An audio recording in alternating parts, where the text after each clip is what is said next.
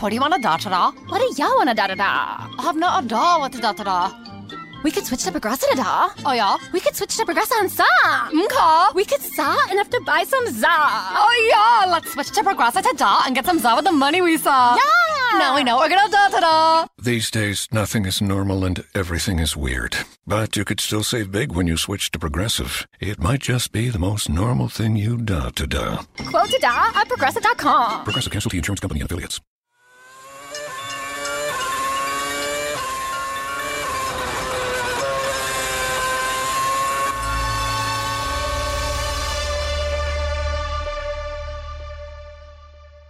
So you know what, Kunal? I'm bored. I'm so bored of talking about Lewis Hamilton and the Mercedes dominance. I'm bored of talking about Vettel and how he's trying to claw his place back to the top step of the podium. And I'm just so bored of Massa and Williams and... I'm bored of McLaren and Honda. That too! Woo. And that's why, Kunal, I've decided that we're going to start this podcast by talking about someone we don't necessarily talk enough about. Are you talking of Alexander Rossi or Roberto Merri? Oh no, not just or yet. Will Stevens? Not just yet. Or in fact, even Jenson Button. We don't really talk about him. Actually, we do, but moving on. Kunal, we're going to talk about Danny Kvyat. You know, I think it's time we spend some time actually talking about the young lad. He's had a splendid season, and he'll be racing at home this weekend. Yay! Interesting point. Let me put this point out to our fans as well. Okay, so we are sticking our necks out on this podcast because, like Mithila said, you know, if we use the words Hamilton, Alonso, or even Vettel in the title of our podcasts, the hits and listens just go through the roof, you know. We are putting our fans and listeners through the Kvyat test on this week's episode of the Inside Line Formula One podcast. We will speak about the young Red Bull racer, hot or not. Well, I really thought the young Red Bull racer of the moment was Max Verstappen, but okay. But in a nutshell, Kvyat has had a great season so far. It's his debut season with Red Bull Racing. But despite that, he's barely 7 points off his teammate, the much celebrated Daniel Ricciardo. But it's also important to remember that Kvyat has started one race less. You know, keep all the statistics aside, you know. We are excited about Kvyat's home Grand Prix, but there are two things that you and every other fan needs to remember. First, despite being the only Russian driver on the grid, he will still be only the second most followed driver at Sochi. Surprising. Because the first driver will be Vladimir Putin. Vladimir Putin. Kunal, get your facts straight. He's the Russian premier. Yes, they're straight. Remember, he's Vladimir Putin. He can be who he wants to be. And what's the second thing to remember? The second thing to remember, very crucial, very grave, is that Danny Kvyat could be without a drive next season. Ouch. I mean, we're all aware about Red Bull's dire energy requirement situation, but let's not start talking about that again. It's far too political for us to dwell on right now. Well, that's also the theme of one of our previous podcasts, so thank you for the plug. I will insert a link for our listeners. You should do that. But, you know, Kunal, I don't understand. Why can't Bernie just order one of the teams, hey, supply the engines to Red Bull, and just put an end to this entire matter? You know, I wish it was that simple. Well, it could be, given that Bernie pays a lot of teams to go racing in Formula One. Okay. But in this case, Bernie can, at best, influence. He cannot make a decision. Both the manufacturers, Mercedes and Ferrari, have boards that influence such decisions. Yes, I guess this is exactly what Christian Horner meant when he said, Wolf doesn't decide, his bosses do. Oops. Ouch, below the belt. But let's picture this. If Red Bull do quit the sport, something that Bernie thinks could happen and the drivers think won't, we will have 4 extremely talented drivers unemployed in a few months. This could include Ricciardo, Kvyat, Sainz, and wait for it, Max Verstappen as well. But you know, we're in this uncanny situation where at this very moment, there are 4 cockpits, exactly 4 cockpits that lie vacant for 2016. One with Renault and Haas each, and both for Manor. I'll also offer an interesting perspective. We now have an American F1 driver on the grid, and next year we will have an all-American F1 team too, the Haas F1 team. I don't think the time is far when we will have an all-Russian F1 team too, funded, managed, designed, and run by Vladimir Putin himself. Woohoo! And let's remember this, he could have 3 Russian drivers to choose from. Daniil Kvyat, Vitaly Petrov, remember him? And Sergio Sirotkin. Don't remember him. But one might also never know if the recent Renault takeover of Lotus has any Putin flavor to it. Yes, of course, he tested a Renault F1 car in 2010. But very interesting perspective, Kunal. So from the race to the moon between the USA and the then USSR, we will now have a race to the top step of the podium. Very, very interesting. Yes, and let me put it this way. We already have a pseudo-American on the top step of the podium, Lewis Hamilton. Ooh. But on a serious note, Kunal, do you think Danny Kvyat actually lacks the packaging that, Max Verstappen has pulled off just so beautifully? And possibly Ricciardo is also doing pretty well. And Sainz is a very famous name in the motorsport world, far too famous to ignore. If a top team does come calling, which of these drivers do you think would be preferred? To be honest, Kvyat does lack packaging. But with Putin power behind him, he will possibly find himself a spot on the grid till such time there's a Russian Grand Prix on the calendar too. So between our last podcast and this one, we've had 2 more cockpits get confirmed. Woohoo! Jenson Button with McLaren. Yay! Woohoo! Finally, thankfully. Woo! And Romain Grosjean with Haas. Why do you lack the excitement though when you talk of Grosjean with Haas? There is enough PR that Haas has done to make all of us believe that they will be a competitive midfield team next year or thereabouts, given that they are working so closely with Ferrari. Kunal, I'm just disappointed that Haas won't probably be involved in the famous battle to, keep off the last row of the grid. Or would they? Haas are working closely with Ferrari.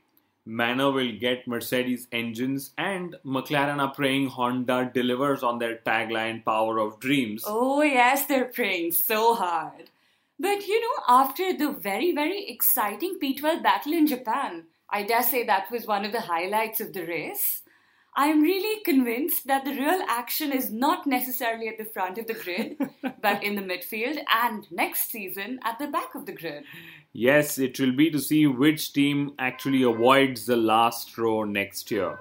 And given that Sauber has made no exciting announcement for 2016, one could probably see them there. But I've been hearing plenty of rumours linking Grosjean to a possible move to Ferrari in 2017.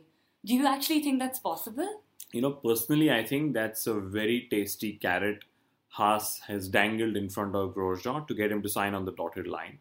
I mean, even if this is possible, Grosjean's biggest threat to a Ferrari seat is somebody called Max Verstappen.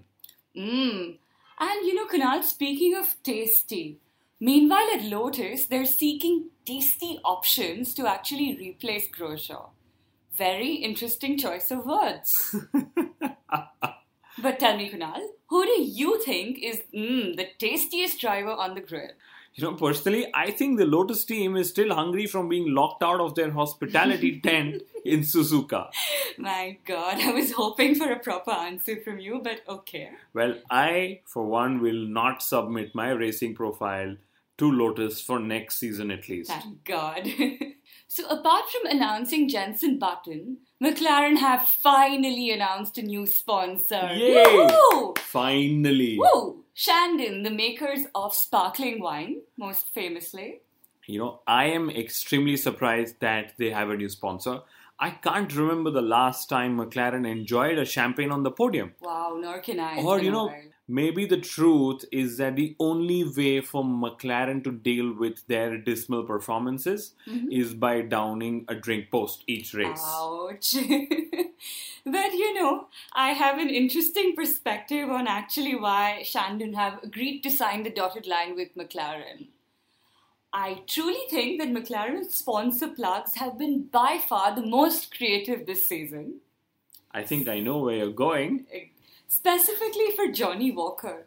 So first we had Fernando Alonso at the Hungarian Grand Prix pushing the McLaren car up the pit lane. Do you remember that? Of course. And this was followed by the Singapore Grand Prix, where we had a British fan actually strolling down the track, or in this case, walking down the track. Such brilliant plugs for Johnny Walker. Now tell me, Kunal, which sponsor wouldn't want to associate themselves with such amazing sponsorship on live television? And yes, McLaren also probably need a sponsor to fund Button's $18 million contract extension. Wow. That's a lot of money. What's funny to me is that after offering Button a power cut on his Honda engines this year, Ron Dennis actually tried to offer him a pay cut for the next. Of course. Why pay your drivers in full when they're usually forced to retire at half distance? But let me tell you what's really funny, Kunal. At, literally hinting that he's going to quit Formula One in 2015, Jenson Button has not only extended his contract to 2016, as we know, but he's also focused to stay on in the sport in 2017. Wow. The supposed rule changes for 2017 are aiming to make the cars quicker. And the old man of Formula One just wants to have some fun, I think. Or he just wants to beat Barrichello's most starts record, to be the most experienced man. Very interesting statistic. Thank you. But finally, let me tell you the funniest piece in the McLaren Honda saga yet again.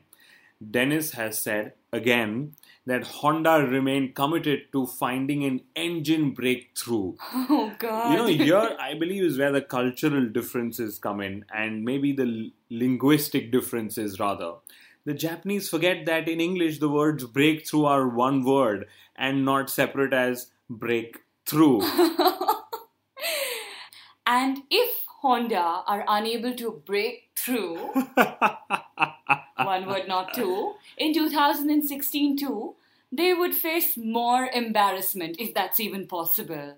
And that's because the World Motorsport Council has actually confirmed a 21 Grand Prix calendar for 2016. That's two more than this season. Forget McLaren Honda. What am I excited about is that 2016 will be fantastic for the Inside Line Formula One podcast as well. We'll have a busy racing and a busy podcast calendar for both of us. Ooh, I can hardly wait. The one man who's not entirely pleased about the 2016 calendar, Nico Hülkenberg. So the inaugural race in Azerbaijan, Formula One, actually clashes with the Le Mans weekend next year. That's extremely unfortunate, but like Jenson Button said, that he thinks Bernie is very keen that Formula One drivers race Formula One cars only. But in my view, probably, Bernie doesn't want Formula One drivers to race in another series and uplift the profile of the series.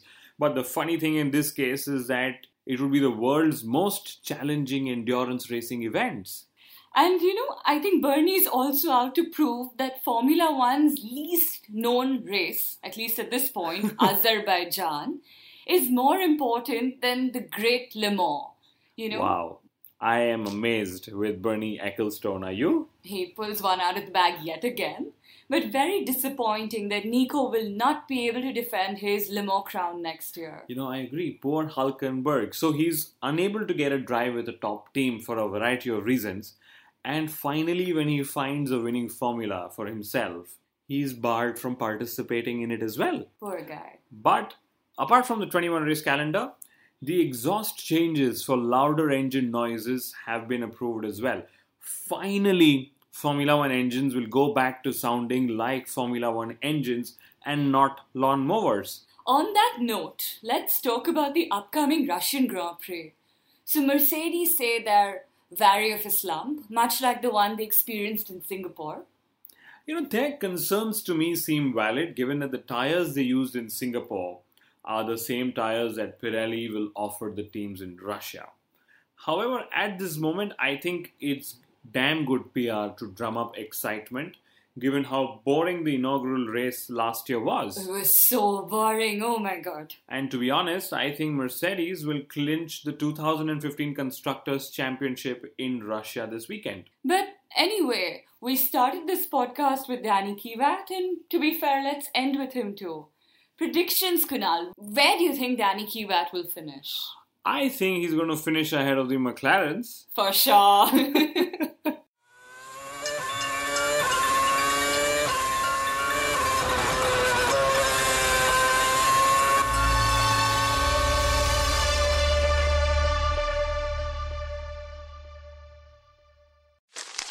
Me, but also you.